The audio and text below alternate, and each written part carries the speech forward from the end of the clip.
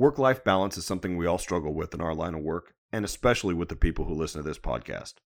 For those of you who enjoy getting away by spending some time on the lake casting a line, our podcast sponsor is for you. Cope's Tackle and Rod Shop has been in business since 2015 and carries all of your fishing needs. They are veteran-owned and are proud supporters of Cato and are listeners of the Cato podcast. Check out their website at tackleandrod.com, enter discount code Cato at checkout, and get 10% off your purchase and get free shipping on anything over $75. Cato is a nonprofit organization that exists to serve law enforcement so they can train their departments and make their communities safer. One of the ways we do this is through support from businesses like Cope's Tackle and Rod. So consider supporting businesses that support us.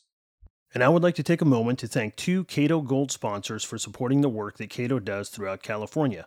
Thank you to NAG Industries and Aardvark Tactical. NAG Industries is a premier provider for a variety of government sales products like Vortex Optics, Garmin, Streamlight, and many other brands.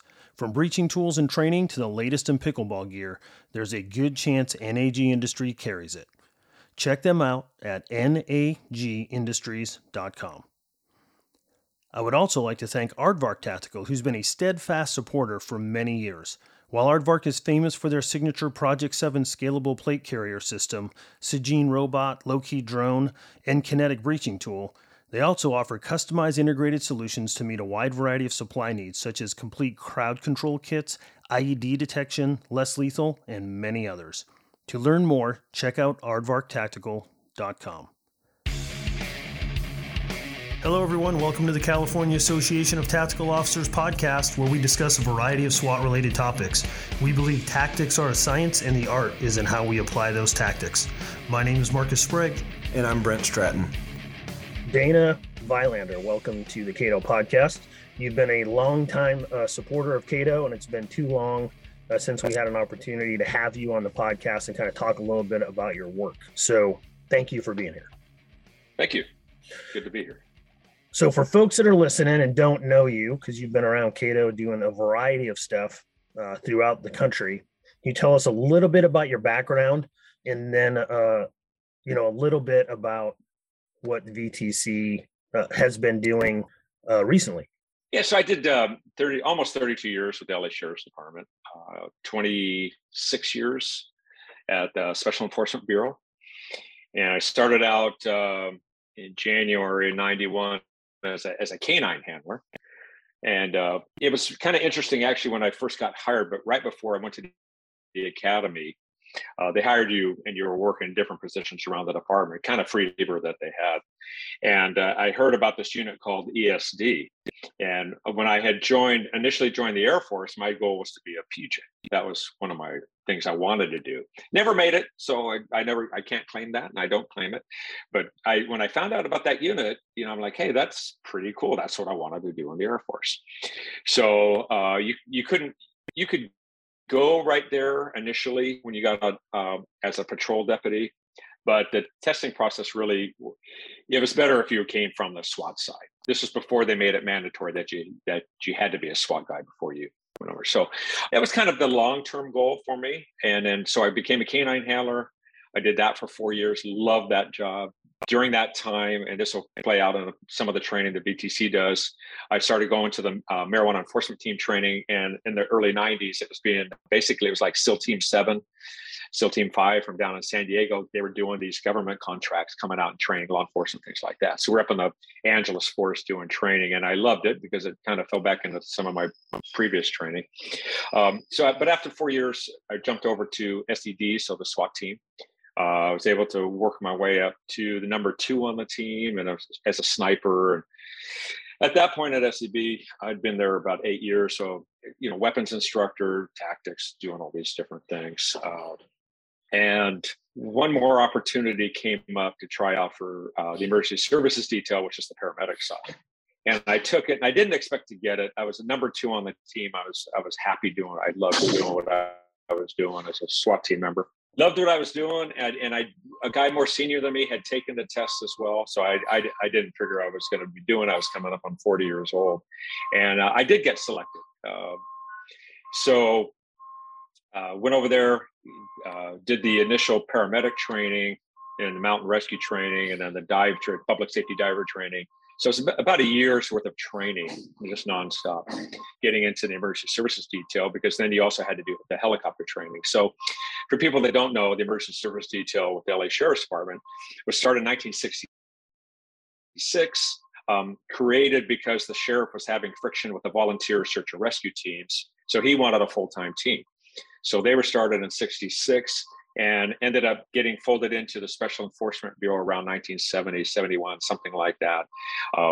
They had started to become paramedics on their own when the paramedic program in Los Angeles County started. Basically, the unit was Air Rescue 5, which used to be old Sikorsky helicopters at first. And so you would fly in them, you were doing mountain rescue, you would do dive operations off the helicopter, you would be supporting the SWAT team, whatever it took. It was like, instead of driving around in a black and white, you had a 5-man team flying around on this helicopter to go handle problems and address issues like that. So it was, so you're a SWAT paramedic, you're a helicopter rescue paramedic. We supported the search and rescue teams on the ground when they had long searches. We're the recovery divers at that time, solely recovery divers. Gosh, what else? You still had to stay up on your entry skills. We all had, initially we had AR-15s, and then we transitioned to the H&K 416s as our rifles. So when you flew around in the helicopter, which is kind of funny, just like driving around in an expedition today, you had dive gear, SWAT gear, mountain climbing gear, medical gear, et cetera, et cetera. And it was the best of all jobs. I mean, it was, I thought I died and gone to heaven when I got there. That is a lot of training to keep up with all those skill sets. It is. And it's luckily, because of the helicopter, your medical skills are kept up, because the trauma that they see up in the mountains, it keeps you ready for the call outs when you're, whatever you have to do with the teams, as far as like traumatic injuries, gunshot wounds, things like that. How long did you do that job? 18 years. Yeah. Until I retired at the end of 2016. Yeah. Yeah. It was, it's a dream job. Like I said, it was, I could have promoted out, but at that time, when you left SEB, you kind of had to go off and go do other things in the department, because the department kind of wanted those skill sets to be like a leader to deputies in the field if you promoted out at that point. So, I ended up being the crew chief, what we called the crew chief on the helicopter. So you had the pilots who they're talking the aviation stuff, and then the crew chief ran the hoist operation in the back. Also would be talking to county fire, SEB, U.S. Forest Service, whoever came up on the radios and requesting Air 5 or coordinating operations like that. So, and that's kind of in the helicopter, that's a pretty crucial job. You don't carry all your other gear. You would have your SWAT gear with you, but like the mountain rescue gear, dive gear, that was the other 2 paramedics that were in the helicopter. So we flew around with 3 paramedics. Yeah, you're the element leader, the command and control for the ground, whatever you're doing outside of the aircraft. Exactly. Yeah. So that's how you develop some of the expertise that led you to VTC. And by lead, I mean create it. Yeah. So growing up, going through college, I was a backpacker and recreational climber. So when I switched from K9 to the SWAT team, there wasn't a lot of rope experience there. The guys would do rappelling, and that was all they would do, was just rappelling. So I was kind of like, for my particular team, I was the rope guy. So I would set up the anchors, the team would rappel, but that was all they would basically all they would do is just, they would go rappel off the fire tower, which is right above SEB. And really no other training occurred. I think everybody was still in the mindset of the Princess Gate, Iranian embassy in London, SAS assault, where guys are coming off the roofs and going through windows and stuff. I think that's what all SWAT guys picture as their role. Transitioning over. Still do. Yeah, I think so, in a way. And there's a lot of instructors, or there's a few instructors out there in the country that are still teaching, like, we'll teach window entries, balcony entries, and things like that. But with the technology that's available today, why would you send guys through this fatal funnel on rope, where it's kind of difficult to protect yourself, if you don't, to go through a window to assault an armed suspect? There's there's potentially a time and place for that with a hostage rescue, but there's other techniques, there's other tools that we have now, the electronic tools that are available that you have to create diversion, explosive entries, to throw robot cams. All these tools you can still use while hanging from a rope, but you don't get exposed to that danger of actually going through that window, which is kind of the worst case scenario. I mean, we train for the worst case scenario, but if we have other tools available to get this guy to come out, we should. Yeah, stack the deck in your favor. Yeah, exactly. As always, right? We try to get them to come to us at SWAT callouts, rather than us make entry on them if we can. And where my skills actually developed further was on the rope side for being a paramedic rescue, for search and rescue, and out of the helicopter. And there was an 8-week rope school that we went to. It was all mountain based. Still remember, like, my first actual rescue out of a ground vehicle. It was a motorcyclist who went off Andrews Crest Highway. He was 1,200 feet over the side and alive somehow. And so all those things come into play. They couldn't get the helicopter in because of weather, whatever. But all that training just kind of kicked in, and it was important. And about 2000, 2001, I think it was 2000 when we had the Sea King, the Sikorsky Sea Kings, the SH-3H helicopters that we got. I think it was 99.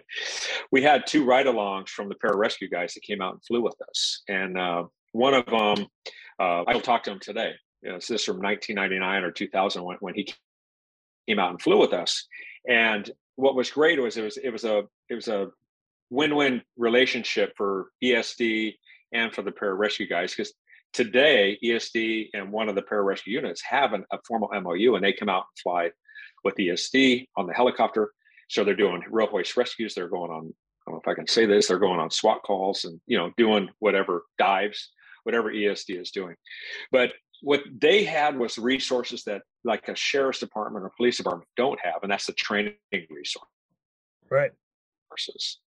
And so they were doing, now we jump forward 2003, 2004, Iraq is hot and heavy now. Afghanistan has been going for 4 years.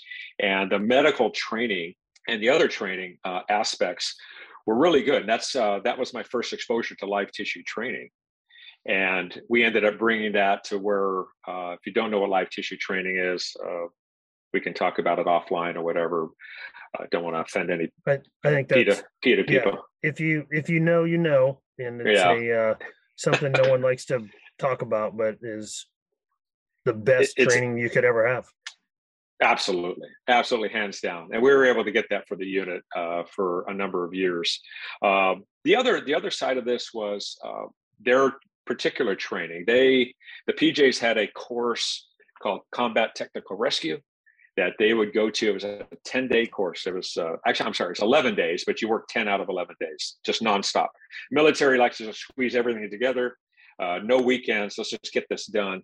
And that course was kind of instrumental into guiding some of the things we started to change within the unit. We went to Hurricane Katrina, realized we weren't really ready for that type of a scenario equipment-wise, and going to the CTR course, seeing what they were doing and seeing how the PJs operated, the equipment they had. We ended up purchasing a whole bunch of equipment and changing some of the things we were doing. And during that time frame also, the thought process evolved that, well, wait a minute, we are the tactical rescue specialists on scene at every single SWAT call. So if you have a suspect in an attic that the dog goes and bites, or he engages the deputies that are crawling through the attic looking for a suspect, that's where he's at, or he's on a roof or something like that, the fire department's not going to be there.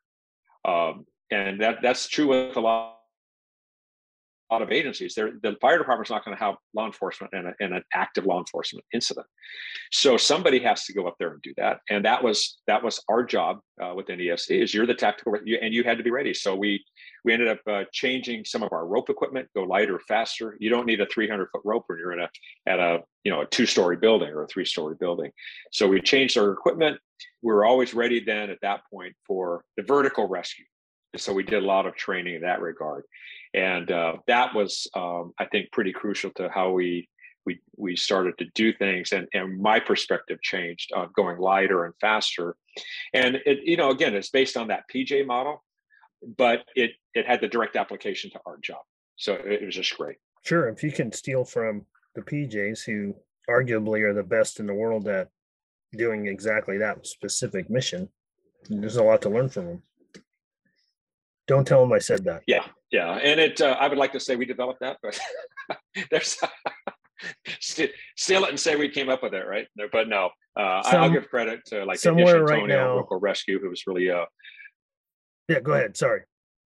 Oh, I was going to say, like, Ish Antonio, he's a former PJ at Roco Rescue, where we started doing that CTR course, and he changed a lot of the guys' minds, even within my unit, about the light and fast approach and equipment, and how you equip yourselves and things like that. So, are you trying to imply that tactically minded law enforcement officers tend to carry a lot of equipment that they might not need?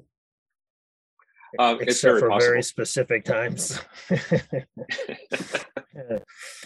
is possible. It is possible. Snipers are great at having every possible thing in their bags that you're like, when's the last time you used that? It's been 10 years, but if I need it, I got it. Yeah, I had a sniper partner. I was always amazed that he could carry the backpack and all the stuff he had in it, because he had everything you could ever want in that thing. It was great, because I didn't have to carry all that stuff, but he was just a pack. He had that thing dialed. There was no amount of camouflage color that we would need that he didn't have in there in some form or fashion.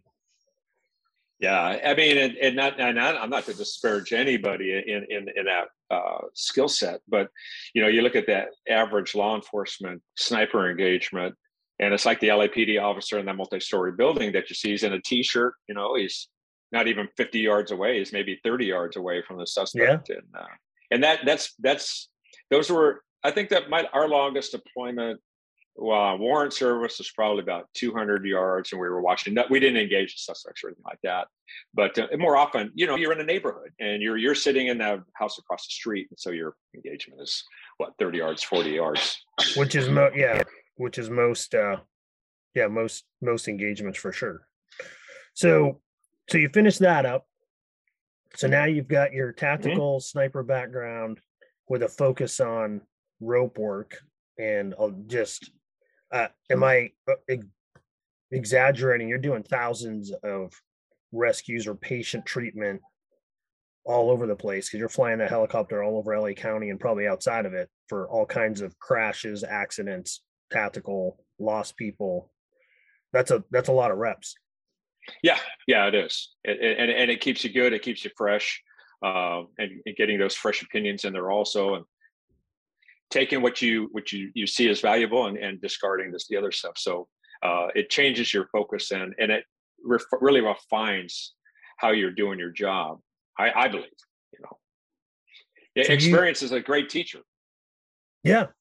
And there's not really a substitute for it. So, so you take that perspective from the PJs, kind of changed how you do business, and that added to the philosophy that you use now in teaching your track classes and some of your rural ops classes.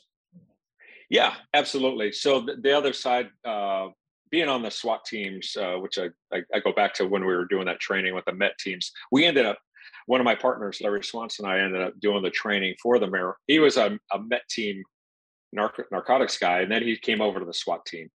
And so he and I ended up taking over the training, because the SEALs, I think, got busy. Military got busy for a few years there. So we ended up doing that. So we were doing the rural tactics training for the MET teams and stuff like that. So that's and that was so like I would say my main emphasis, or my main things that I really, really enjoyed, was the medicine, the tactical medicine, the ropes, and then doing the tactics in the mountains or the hills, whatever you want to call it. Yeah, those are the three pieces I took away. But translating that from the medic, fire, rescue, EMS kind of perspective to the tactical application perspective. That's why I think it's super unique. You do some of the courses that you do, because you can combine both of those things. And in law enforcement, traditionally, we've done a poor job at that. We like to go either or. And like your entire mission was both. And really, it Yeah. should be all of our missions are both. We should all be proficient enough to rescue ourselves, to rescue other people, to treat ourselves, and I think we're getting better. But go back 10 years, and you see a lot of people standing around waiting for the heroes to come to do the medical work. And now at least everyone's carrying tourniquets, everyone's Yeah. getting CCC, so we're getting there. Absolutely. It's taken a great leap forward. And it's not just benefiting the officers and treating themselves also, you see the benefit to the public. And I think the public demands that. I yeah, think that the public demands that now, and it's not something that's oh, thanks for trying. It's we demand that you know what you're doing. yeah. Many successful instances around the country of officers applying their medical training and particularly the tourniquets and saving lives. And if they're, thank goodness that the attitude of waiting for fire has changed when it comes to being shot or any kind of penetrating trauma. Now, finally, it came out, and I don't know if it's a Cato policy or taught by Cato, and I don't know if it came from the NTOA, but I know the now waiting for fire is not an option. And this is what I used to tell my guys, and I would talk about this when I would go out and do talks here and there, was I'm a paramedic. I am trained to save your life. But if you're shot anywhere in the body, there's nothing I can do for you. You need a surgeon. And we have to get you to a surgeon as quickly as possible. And so now you're starting to see law enforcement officers putting somebody, doing that load and go, put them in the back seat, somebody just tend to them while you're going to go through to the hospital, because the fire department is still 4 minutes away. And in that 4 minutes, they could exsanguinate, they could die from blood loss. So it's a great what's that word? A change in attitude at the a mind shift in paradigm shift. Yeah, good paradigm exactly. shift. I read books. It's paradigm. Yeah. So VTC does do the tactics because you have that experience, and you do some NVG movement, which we are going to talk about at the conference with some other folks, just because a lot of folks go buy that equipment, but they don't train it properly, or they don't buy all of it. And like a lot of things in law enforcement, we incrementally build our programs, and I would argue that's one that you can't do that with. But at any rate, you do some long range stuff, some CQB stuff, and then you do your rope access in your medicine. And I wanted you to talk a little bit about your track course, and then and just why it's a little different than your traditional rappel master course. And that's we just talked about changing the paradigm and law enforcement providing standard of care based upon their training. In my opinion, the track course is doing the same thing. We're shifting the philosophy of law enforcement away from a traditional rappel only. I know how to do this. I do it twice a year in case I ever have to do the SAS entry, to more of how do I solve tactical problems with ropes? And I don't need 4 duffel bags to do this because most of the time I'm not that high up, but I'm high enough that I need help. Can you talk a little bit about the origins of that class and kind of what it looks like? Because I think especially people have training managers that aren't subject matter experts. They're trying to get their folks to courses. They look for that title rappel master, and they think that's going to solve all their deals. My argument, and the reason why Cato likes partnering with you, is that we need to solve current tactical problems with ropes, not just learn how to rappel. Just real briefly, going back to how I changed my kit when I was working, was it was based on some of that training and then just the experiences that I had. So I refined the gear down. I kept refining the gear down because the fire department is great. They have 1/2-inch ropes, 300-foot 1/2-inch rope, probably weighs 60 pounds. You have big steel carabiners, you have big pulleys, big devices, things like that. It's great for the fire department because they drive around in big trucks that can carry all that. When you're wearing your entry gear, the last thing you need is to have a big backpack on your back that weighs 60 pounds of rope gear that who knows if you're going to use it or not, right? So, and luckily being on rescue, I did use my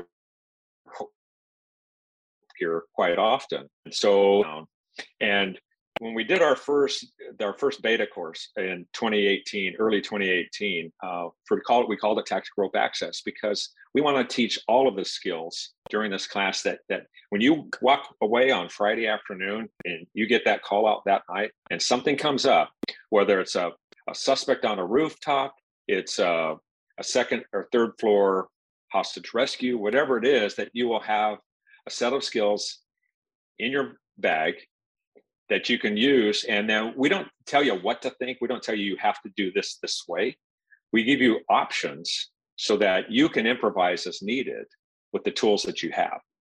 And, showing you different skills we go from showing everything from 1-inch tubular webbing, how you can do lifts and raises with that, or how you can escape from the building, to having a full kit that has, a couple of pulleys, carabiners and rope grabs and things like that. So we want to expose people to as much as we can. And again, it's not what to think, but give you these skills. And then when you're faced with a situation, you can say, I adapt this, and I can adapt that to that. It's pretty much what we're doing in the track class. We go from everywhere so the post requirement is to descend a rope and also to ascend a rope. Okay, what's the point of ascending a rope? What does that really mean? Ascending a rope. So what we're teaching is, we definitely start out with descending, and we go right into ascending, because now you're using some different tools to ascend. And we do it that way so that you're comfortable using these tools by climbing up the ropes, right? Well, from there, we go into lowering and raising. And now you're those tools you were just using for climbing up the rope are now brought into how do you raise somebody up safely and be able to stop the rope so that if something happens and you let go of the rope, that whatever you were raising falls back down to the ground. So and normally, like rope rescue training, they call that the whistle stop test. We don't do the whistle stop test, but we have to be thinking that who knows where we may be. If you're a rural team and you're in the mountains at a marijuana grow and you're having to do a haul system for one of your buddies that's injured, and you start taking rounds from a different direction, if you let go of that rope, that could be catastrophic. We have to keep the tactical piece in mind at all times. And lowering a casualty, maybe you don't even have any anchors where you may be. Maybe you're on that rooftop and you don't have an anchor to set up as so what do you do? So we use humans as anchors, human body. You find something. Do I get to pick? Do I get Sure. to pick which person's my anchor? So I just get like the biggest guy up there, like you're my anchor. I don't want that little guy over there. Yeah. So it's we do a lot of problem solving in the training, and then some of the requirements. And I don't know if you wanted to get into it, but there is no standard for law enforcement tactical training. Tactical ropes training. So I don't know if we're going to go down that path and talk about it on this podcast. We could. The big thing, and one of the major metropolitan teams here in LA is they are the negotiators, and they are the rope team for suicidals, jumpers, and things like that. So that's a valuable skill that they have to know and it's a little bit more specialized equipment just because different types of harnesses to put on a victim, what type of ropes are you using in case that guy grabs your negotiator and it falls off or whatever it is. So it's that's a piece of this course also. That's one of the most hands-on things. So here's some considerations. These are the types of material or types of equipment you're going to need in ropes for that particular scenario, because everything else is pretty standard in how we're doing that. If that makes sense. Yeah, it does. I never thought of that, but you see every once in a while, every year or two, you'll see a video of somebody going out on a bridge to negotiate with somebody, and you're holding your breath because you're like, this is a video for a reason. It's either going to turn out really good or it's going to turn out really bad. And it's a suicide by cop without a gun, right? They can grab you and take you with them. Yeah. And as a piece of that, we do what we're doing at the conference is a 1-day urban escape class. And one of the tools I mentioned, 1-inch tubular webbing before, and I'm bringing it up in this context with the jumper, is that one of the agencies here in LA had a jumper at the top of the highest bridge over the port, and patrol shows up. and they used a 15-foot canine leash to safety the officer who went up to negotiate with this guy to try to get him off. And a 15-foot canine leash might be okay for the dog, but as they're, we're a couple hundred feet above the water, is that what you really want to rely on? And so in that urban escape class, we show all these options. And again, going just back to 1-inch tubular webbing, it's an amazing tool that you can use in so many different ways. It's something simple. And one of the teams that we train with adapted it where every guy on the team now carries 2 carabiners and 30 feet of webbing, just because of what you can possibly do with it. And that's not a big, doesn't take up a lot of space. Not a lot of space, and it's inexpensive. And so you took your bigger track class, and then you've created this 1-day kind of ingress, egress, how to rescue yourself or deal with some of these. I don't want to say they're not less complicated, but some of these quicker problems. What would be the right description for that? Yeah, so the gist of the class is being able to be above the ground floor and get yourself down if you don't have a stairwell or ladder. And again, don't count on the fire department being there in an active tactical situation. But let's say a fire starts on the first floor and you're on the 3rd floor, or you have a casualty on the 3rd floor, but you have an active gunfight, or you can scenario game this all you want, but you need to get down and you can't go down the stairwell. How are you going to do that? And what's really kind of interesting, if I can go there real quick, is tell a quick story. Was I was asked by an officer, he says, "Hey, let me ask you how you would have handled this." He says, we had a compliant 5150 on the roof of a restaurant. It's about 12 feet tall, the roof. Pushed a dumpster upside the building. 4 of us climb up, handcuff the guy, and now you got to get him off the roof, and you're 12 feet up. You say, what would you do? Because this is what they did, was I think they somehow lowered him down to the dumpster and then to the ground. He said they thought they did a great job, and then they saw the body camera footage. And they're like, we could have probably done something a little bit different. There's a little bouncing around on that operation. So a basic tool, again, and I don't want to keep harping on the 1-inch webbing, but you could have created one guy, if all 4 of you had that, one guy create a harness for this guy with the webbing. Everybody else, you can lower him on that webbing safely, securely down to the ground where receiving officers just take the guy and go.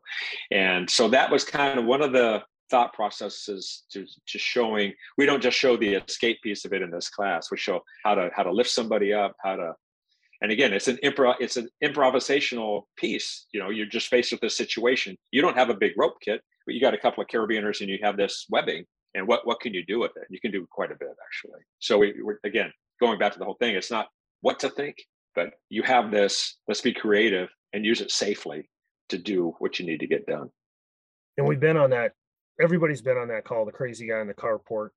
It's not really that high, but you're going to go up there and wrestle a naked, crazy, methed out guy on top of a carport, or how are you going to get him down? Or we've seen people shoot him with less lethal. I'm like, okay, well, now what are we going to do?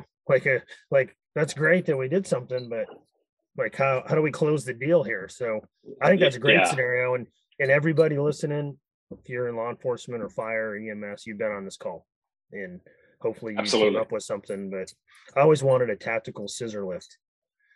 Just want a tactical scissor lift. Just go steal one from the courtyard.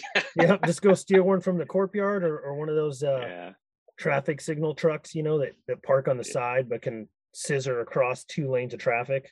That's I figured out where the keys were in my city courtyard, just in case I had to rescue a bunch of people out of a bathroom or something. But other than that, I did not have the skill set or ability to use ropes for that problem. So that's great. Yeah, I was just going to say real quick, just to tail on to that, what you're saying was we did a course for a military team, the track class. We did the track class for a military team. And one of the guys, they were over in Afghanistan, and he had his rope kit with him. He left it in the vehicle. They were on top of a 4-story building when they got pinned down by a machine gun, PKM. And they were pinned down, and he was kicking himself in the butt because he had his rope kit, but didn't take it up there. and they all carry that 1-inch tubular webbing, but nobody had their tubular webbing with them. So if you have this stuff that's lightweight, it's out of the way. And again, if you can use it in just a variety of ways. So, and that's what we're teaching. I'm thinking right now, because I just retired, so I'm like, I could use 30 just to go out the back window of my house, depending upon which version of my family member gets home. If they're angry, I can just go out the back. So maybe I should practice that. You'll see me at the keto conference with a little leg brace. Like, what'd you do? I tried to learn how to do this on YouTube. It didn't work out. I didn't go to VTC's class. I just watch YouTube. So yeah, just don't hook it to your belt loop on your pants. It's probably not gonna work. Yeah, I don't know why these Levi's fell apart. I know we talked about your focus on medicine. You have your rural ops classes that you teach, and you teach your rope classes, and then all of those kind of combine with each other too, because if you're a unit that's going out doing rural stuff, you need to have the medicine under your belt. You need to have the ropes under your belt. Same type of deal. They're all kind of, while they might be considered separate, especially if you're out operating by yourself, and like you said, you could be in a city and still be by yourself because it's just you guys. No one's going to come into a hot zone and fix that problem for you. Absolutely. And that has to be the mindset. Nobody's going to fix that. When as a paramedic on the SWAT team, they say, hey, you're out in front, if we get hit, you're going to come and save us. And I had to tell the guys, I may not be able to get to you. Yes, I'm the paramedic. You have to fix yourself first, or your partner has to fix you so that then we can get to you and do the evac portion. But so we're teaching this all these skill sets and the real tactics. What I end up doing, so I just my license just expired, but so what for the TCCC part in our rural tactics classes, I'm using Army Rangers to support this. All of these guys either have parents that were law enforcement, so they can translate the military speak to law enforcement guys. So it works out really good. But the Ranger medics that I bring in, just top of the class. I mean, these guys are super, super experienced, and the training they give is different. The medical training is different.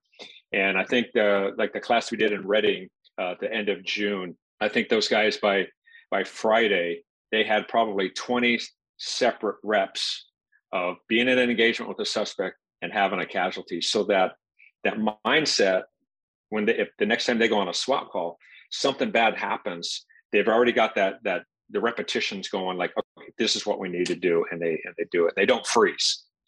So that's our goal, is to provide. Yeah, it's a big training scar, right? We spend so much time on the entry, the tactics, the shooting, and then we stop. And we see that evolution in the last few years, even in patrol firearms training. Okay, your buddy's down, safely holster, go work on this. Like, we're trying to undo some of that training scars that we've created, but you really need to invest in the reps to fix that. Yeah, I think every time a SWAT team trains, doing entry training or whatever it is, they should be practicing the man down drills. That's what we call it when I was working. It was man down drills, but they should practice that every single time. So when it happens, because it may happen, it's a definite possibility that you're not caught flat-footed. Well, before you go, folks can learn more at vtctraining.com. And my compliments, I had looked on there every once in a while. I look to see where you are and what you're doing, because I know you're all over the world sometimes. But you got the new video up. That was some high production value video in there.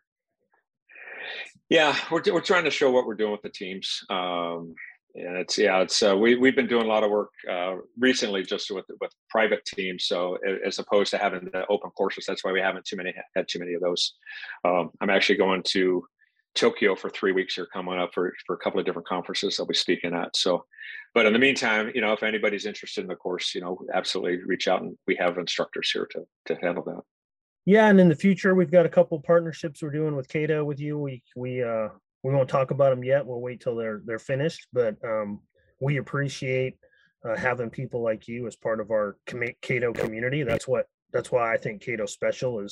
It isn't one person that knows everything. It's just a community trying to figure out how to serve better, and you bring that value to us. So vtctraining.com. Thank you for always partnering with us, and thanks for being on the show. And hopefully you got something out of this. And you need to learn more how to solve these problems with ropes, not just rappel. Absolutely.